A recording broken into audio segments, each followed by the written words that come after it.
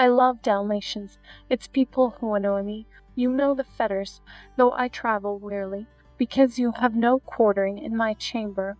A woman passes solitaire within your heart.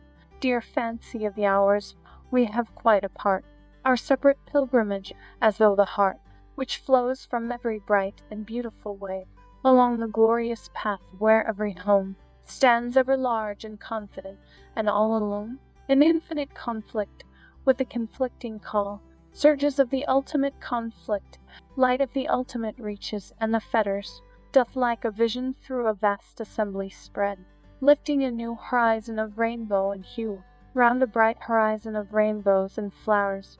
Keep your rosy eyes upon the glowering eye, and rise with a smile after the rising sun. Behold, a little world awake as all far, holding the gleam of the ultimate morning star, faint lights of victory and young kisses of hope, the sheen of rainbows on the gleam of destiny. Every dream that the soul of the earth holds fair, bloom like a memory from a memory life.